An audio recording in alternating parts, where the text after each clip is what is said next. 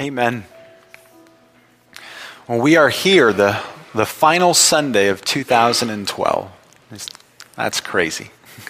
I don't know how long it takes for you, but it'll take me at least a couple of weeks to start writing 2013 on items right after the new year begins. It's always an adjustment when we switch in our own calendars and we look back and see how much time flies. And this year, not different than any other year, there was things about it that probably surprised you. That at this time last year, you didn't expect would happen. In good ways and in bad ways. Things that you're thankful for, things that you look back and you regret maybe having done or said. In the handout, we actually put just a couple of questions for you to reflect on as this year ends and a new one begins. But in it, I inserted just a little bit of information that for me, I labeled it as a sort of a sign of our times. That in this year, according to Bing, which is Microsoft's search engine, more people researched information this year about the new iPhone 5 than either the Winter Olympics in London or the U.S. presidential election. Now, Microsoft has no incentive of telling us this because what they're saying is that most people used their platform to research information about one of their competitors.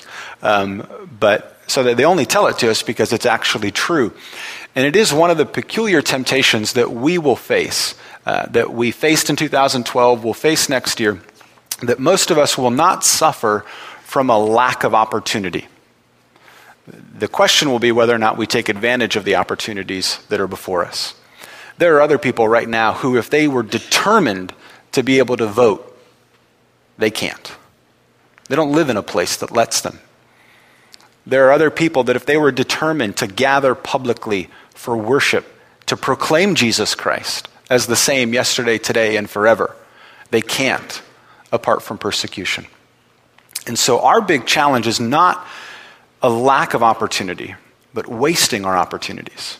Not realizing that they're there, that if we want, we can just go to a library this afternoon or tomorrow and pick up a book on almost any subject and learn something new.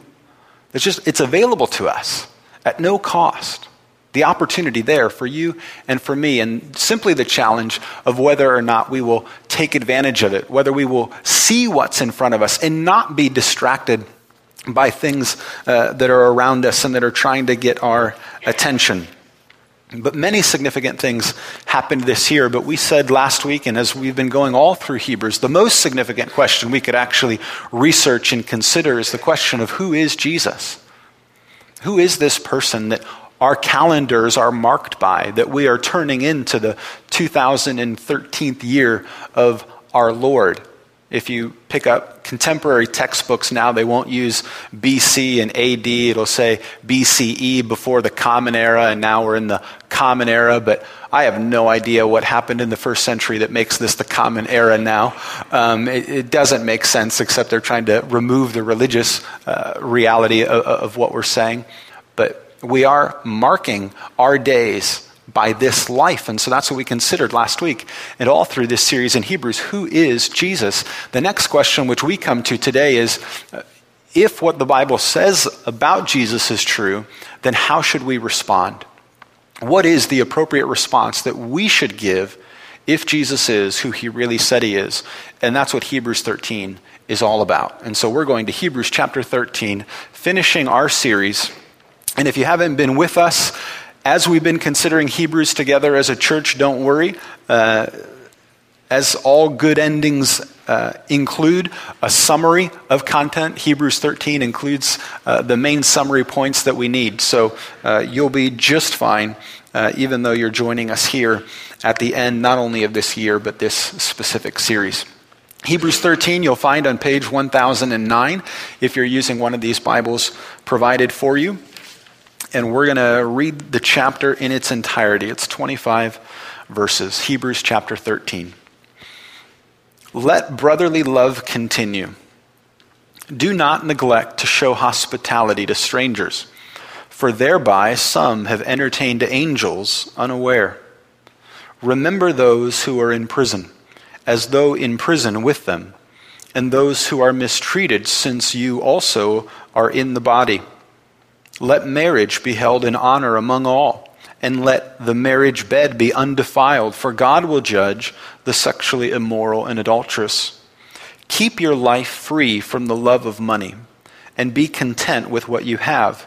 For he has said, I will never leave you nor forsake you. So we can confidently say, the Lord is my helper. I will not fear. What can man do to me? Remember your leaders, those who spoke to you the word of God. Consider the outcome of their way of life and imitate their faith.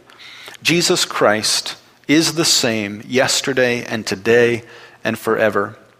Do not be led away by diverse and strange teachings, for it is good for the heart to be strengthened by grace, not by foods which have not benefited those devoted to them. We have an altar from which those who serve the tent have no right to eat.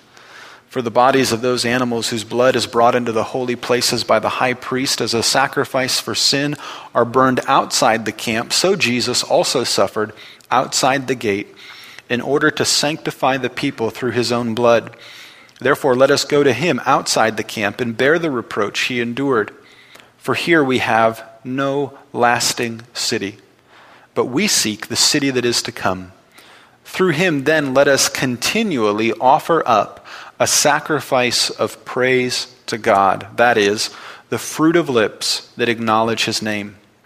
Do not neglect to do good and share what you have, for such sacrifices are pleasing to God. Obey your leaders and submit to them, for they're keeping watch over your souls as those who will have to give an account. Let them do this with joy and not with groaning, for that would be of no advantage to you. And pray for us, for we are sure that we have a clear conscience, desiring to act honorably in all things. I urge you the more earnestly to do this in order that I may be restored to you the sooner. And now may the God of peace, who brought again from the dead our Lord Jesus, the great shepherd of the sheep, by the blood of the eternal covenant, equip you with everything good that you may do his will, working in us that which is pleasing in his sight through Jesus Christ, to whom be glory forever and ever. Amen. And I appeal to you, brothers, bear with my word of exhortation, for I have written to you briefly. You should know that our brother Timothy has been released, with whom I shall see you if he comes soon. Greet all your leaders and all the saints. Those who come from Italy send you greetings. Grace be with all of you. And this will conclude our reading.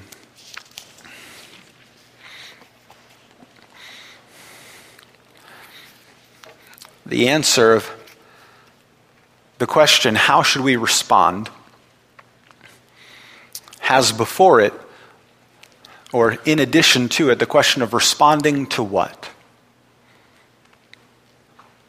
And for us, what Hebrews has laid out is this magnificent picture of who Jesus is and what he has done. And we get here a summary statements that just kind of bring together everything that this writer has been unpacking for the church in the first century.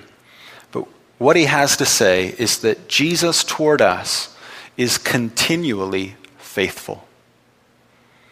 That's who Jesus is.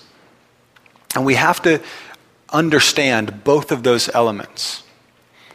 That who he is, what he's like, his character, his ability, how he works, he's consistent in it.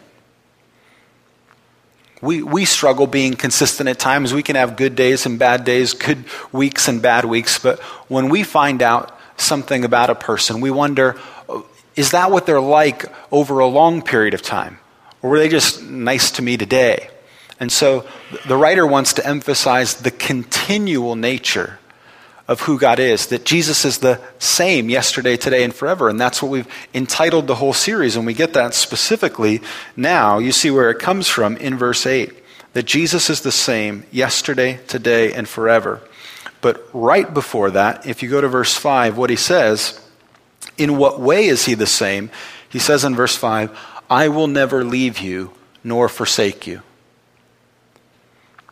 And that's something that we need to understand, that all that we learn about God and who he is, he has promised himself to his people, to be there for them, to have a relationship with us. And that promise that he's given is an ongoing promise, that he has said that he will be with us and that he will never forsake us. And so then, rhetorically, in quoting another part of Scripture, the writer says, so if that's true, if the Lord is my helper, then what do I have to be afraid of? Who shall I fear? If he is my helper, then who do I have to be afraid of? What is it that I have to fear? And so if it's simply said, the Lord is strong, I will not fear. Well, we might have to. It depends on how he uses his strength. It depends on how he uses his character. But here it says he uses his strength, he uses his character as a helper, as an assistant in compassion and mercy toward you and me. That whatever situation we find ourselves in, he will never forsake us. That he will always be there for us. And so he is continually faithful to you and to me, to the promises that he made today. Jesus Christ, the same yesterday, today, and forever. And actually what Hebrews has said is that we can take those words, yesterday, today, and forever, and say that Jesus has been faithful yesterday in the act of creating all of us. Because Hebrews 1 said that Jesus is the person by whom the universe was created. And today, in the sense of offering now to all of us in this day salvation, and forever, the result of that salvation is that he secures for us what Hebrews 13 at the end says, a city that will last forever. So it's not just even thinking of yesterday, today, and tomorrow. It is yesterday in terms of the beginning of time, today in whatever it is that we're going through, and then not just tomorrow, but forever. However many tomorrows there are, he's going to continue to be faithful to us. And then when we try to put that idea into one word, the best that we can come up with is the word found in verse 20, eternal. In the benediction that the writer is giving, he says, may the God of peace, who brought again from the dead our Lord Jesus, the great shepherd of the sheep, by the blood of the eternal covenant, the covenant that has no beginning, that continues to apply and will always apply, the eternal covenant. That's what he's offered, an eternal promise, a promise to you and to me that never ends, that we can be sure about because of what Jesus has done for us in being born, in living, in dying, and in living again for us. He is continually faithful. That's who Jesus is. The person, the God who made us, who is continually faithful to us. And so then the writer says, the right response for you and me to the continual faithfulness of God toward us is the continual praise of God. The right response to God's continued faithfulness to us is our continual praise back to him for who he is. We get that when we look at verse 15.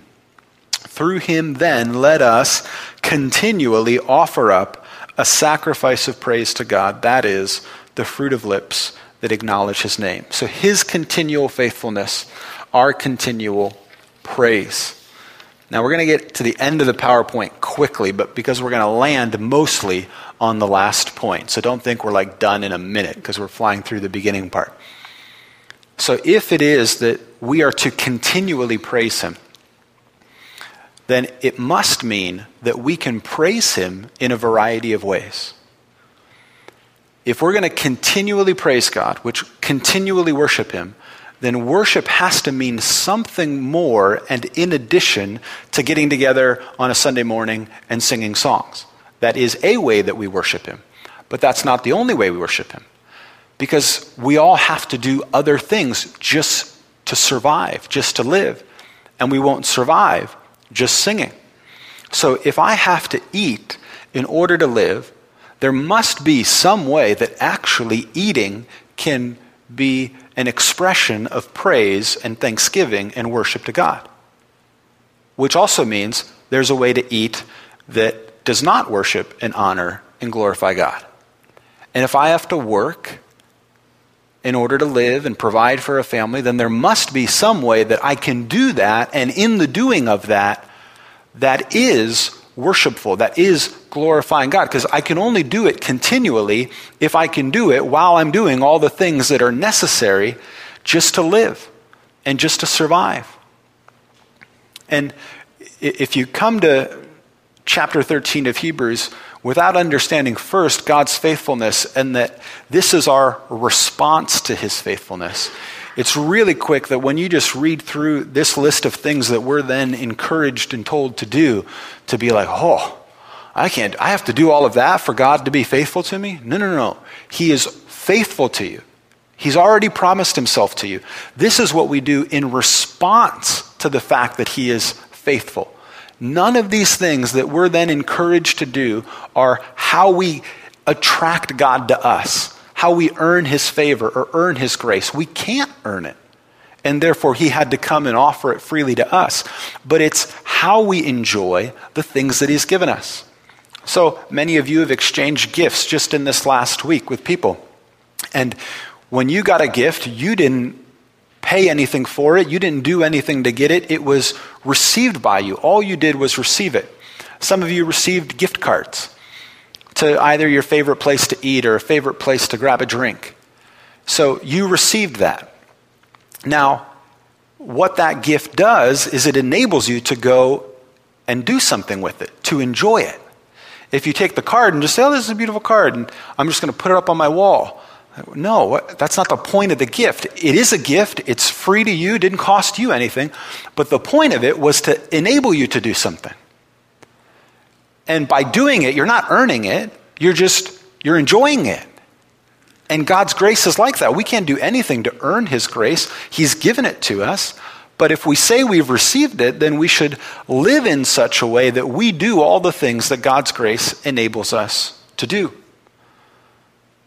Not to earn it, but to enjoy it. To say, you know what, we have been forgiven of all of our sins. We have been treated better than we deserve. We have hope when the world offers us no hope. And because of that, we do live in now what is given for us in just so many amazing ways in this chapter. And so we're just going to go back then to verse 1. So trying to frame this to make sure that as we go through this, nobody is thinking, I have to do these things in order for God to love me. No, he loves you. He'll always love you. But because he loves you, this is how he wants his love now to work its way through you. The first thing he says is let brotherly love continue. Brotherly love has behind it this idea that you're treating other people as brothers and sisters, as family. That you are a part of a community of people that you would refer to as your brothers and sisters in Christ.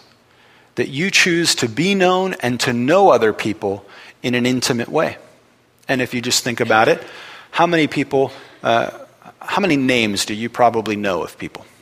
If you just had to write a list down, tell me how many names you know. And then take that very same list and tell me of all of those people, how many of them do you know their middle name? Be a lot shorter, right? There are certain things that we can only know about people that over a specific period of time. How many people know what your favorite cookie is? And that if they want to express their love to you by making for you what is your favorite dessert, they can make it for you. It's not a very large group of people that could be able to do that. How many people remember the anniversary of the death of someone that you love? And that in the busyness of a calendar and a schedule that's going on, they think about it and they say, you know what? This time last year, this person lost someone significant to them. I bet this day is going to be horrible. I'm going to give them a call and say, I'm thinking about you. And I remember so-and-so and what they meant to you.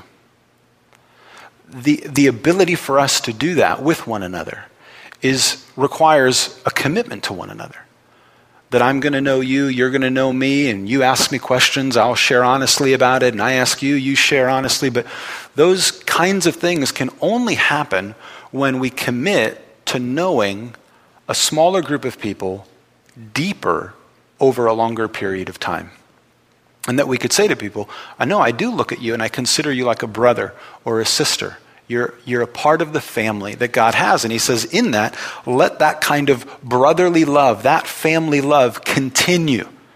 Keep that going. In chapter 10, he said, don't neglect getting together. Don't stop meeting with each other because you lose track of these things. When you don't see people, when you can't interact with them, you do forget, you do lose sight of certain realities. And so if you let this love continue, don't stop serving one another and loving each other. But that's not the only thing we're supposed to do. We're supposed to love each other in the unique ways that only we can love each other. But then he says, now, don't neglect to show hospitality to strangers. Don't assume that you're only supposed to love the people that you know, and the anniversaries that you remember, and the middle names that you know, and the cookies that you like to eat.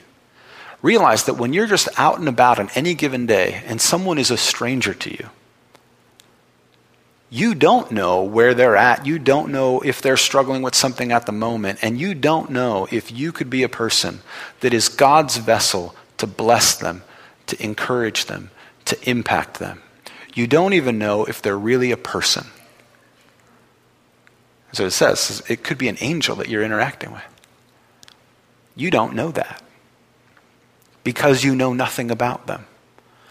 So hospitality towards them, just courtesy to people that you don't know, that you've never met before, but you can say, they probably have a middle name or they have a background story. They have something that they love. They have something that they've lost. And I don't need to know that specifically to know they're probably just like me. And they didn't wake up today thinking, I hope somebody's really rude to me. I hope somebody is really impatient with me. That's my goal. No. And so not only are we to have this love internally with people that we choose to know well and to be known well by, but we're also supposed to show hospitality to those who are strangers. We're supposed to be intentional and to remember those who are in prison, as though in prison with them, in verse 3. There are people who right now want to be here and can't be. Either due to old age or physical illness or disease, they desire to be a part of the community. They desire to be active, but they can't be.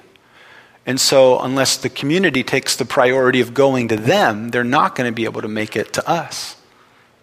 Whether it's because they're imprisoned unjustly or they're bound just physically in a way that limits them. And he's saying, look, I came to you. You were in prison. You couldn't get yourself out of your situation. And so I sent my son for you. So now, what's the right way to respond to that? Be people that take the initiative and go out to those who wish they could be or who wish they could be out of prison. And you can take community to them. You can take blessing to them and joy. You can pass that on. And again, all you have to do is just ask yourself, what do I wish people would do to me if I was in prison? If I was bound at home, unable to leave it, would I wish that somebody would call me or that somebody would visit me occasionally? Oh, I do. Well, then it's not hard to imagine that somebody else who's in that situation would desire the very same thing. To be remembered, to be noticed, even when they can't be present. Then verse 4, let marriage be held in honor among all, and let the marriage bed be undefiled. Now, this isn't the verse that if you're not married, you just get to skip over and say, oh, that one doesn't apply to me. No, it does. We together, just honoring relationships that do exist. Encouraging other people in their marriages. And whether we're married or we're single, saying, what is it that is in our culture and in our society that tempts us to dishonor marriage, that tempts us to look for some better ideal? And whether that's in the form of media or whatever it is, I even want to fight against those things. I want to hold it in honor. I want to value it, whether I specifically am a part of it or not, but I can give honor to it by not honoring all that denies it, disrespects it. And so you can hold marriage in honor by not laughing at the crude jokes that people around you want to tell. And so, that's not funny. I don't think it's funny to joke about them possibly getting a divorce. I don't think it's funny to joke about adultery. I don't think it's just a game to play with pornography. That's not holding marriage in honor. And when you look at the billions of dollars that are spent every single year in the United States on things that dishonor marriage, just imagine, what if we just took those very same resources and could apply that to people's medical care that genuinely need it? That could apply that to couples to get counseling when they're going through hard times. I mean, it's clearly expendable income because nobody's benefiting from the money that's being spent on it. Oh my goodness, imagine if the $7 billion spent in 2013 on that garbage in 2013 could be spent on something meaningful and productive and helpful. That's what it means that all of us together honor marriage.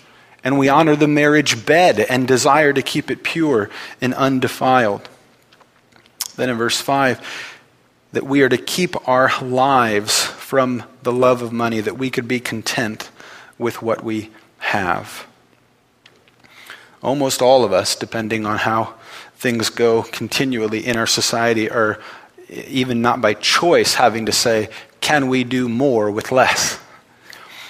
Can we get by when others are either trying to take more or we have a little bit less? Can we be content with that?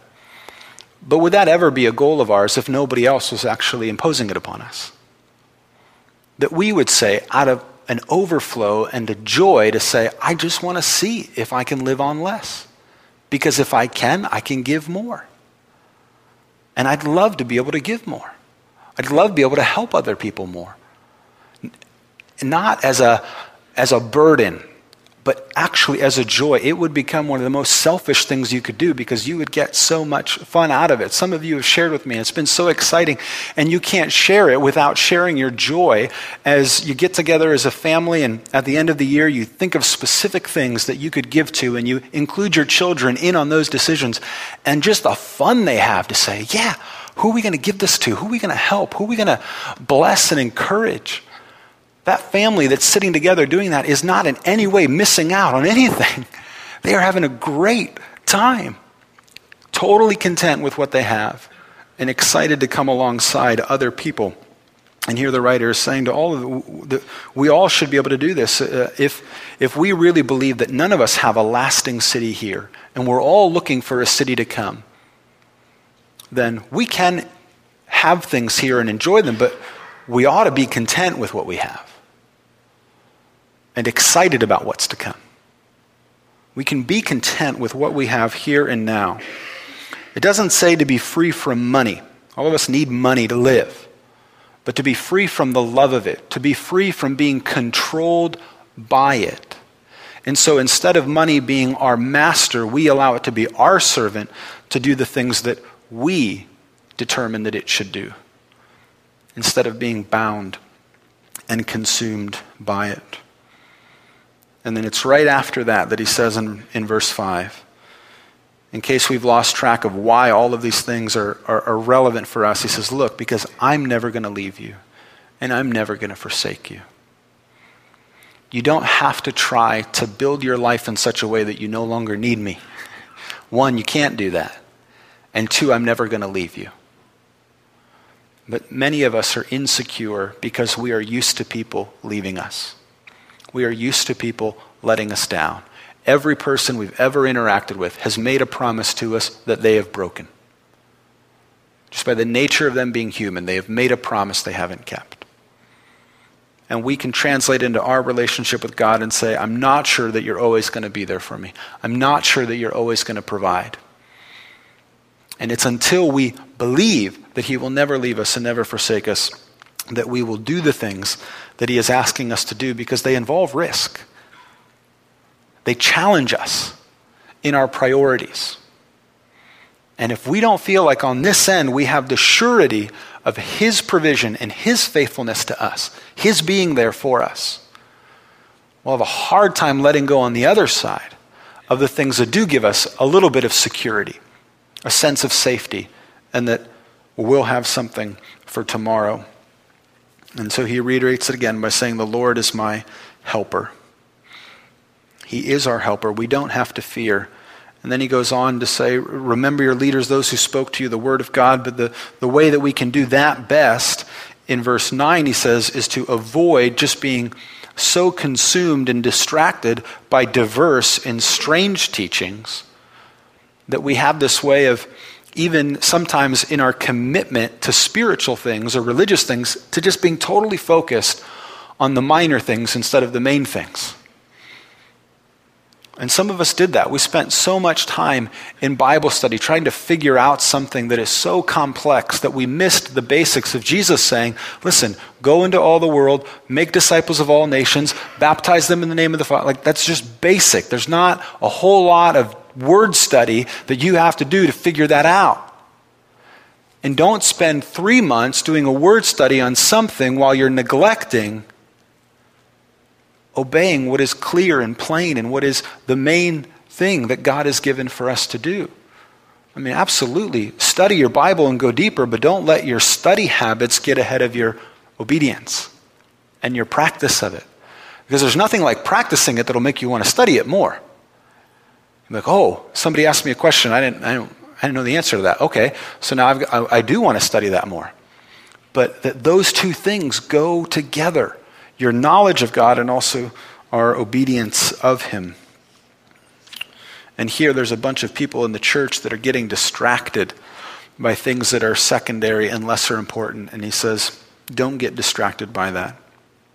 And then he ends the book and the chapter doing the very thing that he started telling us to do. To let brotherly love continue. And he does that by identifying to his audience at that time his own greeting, that he views them as brothers and sisters, that Timothy's about to come, this person that they know, that he's hoping to get together with them. And there's a sense that as the letter ends, the life of faith continues. That they're going to go on, and there's more here for them to apply and for them to do than they're ever going to be able to have all of the time to do. But that as this comes to close, there's a hope in its ending. That do you see it? This isn't an exhaustive list. Don't take this as these are all the things I got to do. No, this is the way we have to think. And we might come up with all different kinds of applications of how we praise God in the way that we work, in the way that we parent, in the way that we relate to one another, in the way that we are informed citizens instead of just numb and distracted citizens of our communities. But this is what he is worthy of. Our continual praise. The praising of him in how we do whatever it is that we need to do in order to live. Community, hospitality, marriage, and money, and on and on. That is the right way for us to respond to his faithfulness. David actually said it long ago, and it's the quote in the end of your handout. David said this in the Psalms, "Every day I will bless you and praise your name forever and ever. Great is the Lord and greatly to be praised." We respond to his greatness by praising him in a great way. In great there with all of us, with all of our lives, all of our personality, all of the diversity that we experience in any given week, that we look at everything that's before us as an opportunity to give him praise. So I encourage you to take some time, look at specifically those reflection questions as you look back on this year, but then shape those questions as open-ended opportunities as you look into a year to come. How is it that you are willing to let God work through you? What is it that you're hoping for and longing for and asking God to work for you and on your behalf as you go out into this day? But he has given us his all. And we're reminded that again at the end of the chapter where he says that it's by his blood, by the blood of the eternal covenant, he offered everything that he could offer, his life offered for us. And the right response of that is our life offered back to him. Let's pray. Heavenly Father, we do thank you for your faithfulness in another year. That we are here, that we are able to open a Bible, that we're able to see brothers and sisters in Christ, to be encouraged by them, to be challenged by them, to find out their own struggles and situations. And Father, as we look backwards and we look forward, we pray that you would keep our eyes on you, that you are the same yesterday, that you are the same now, today, and that you will be forever. Father, we thank you for giving us your all, for offering your life upon a cross, for paying the price of all of our sin. And now we ask that through your Spirit you would help us in all of our freedom, in all of our grace that you have given, that you would help us to live obedient lives to you, serving and honor you, because you are worthy. You alone are worthy. And it's in your name we pray. Amen.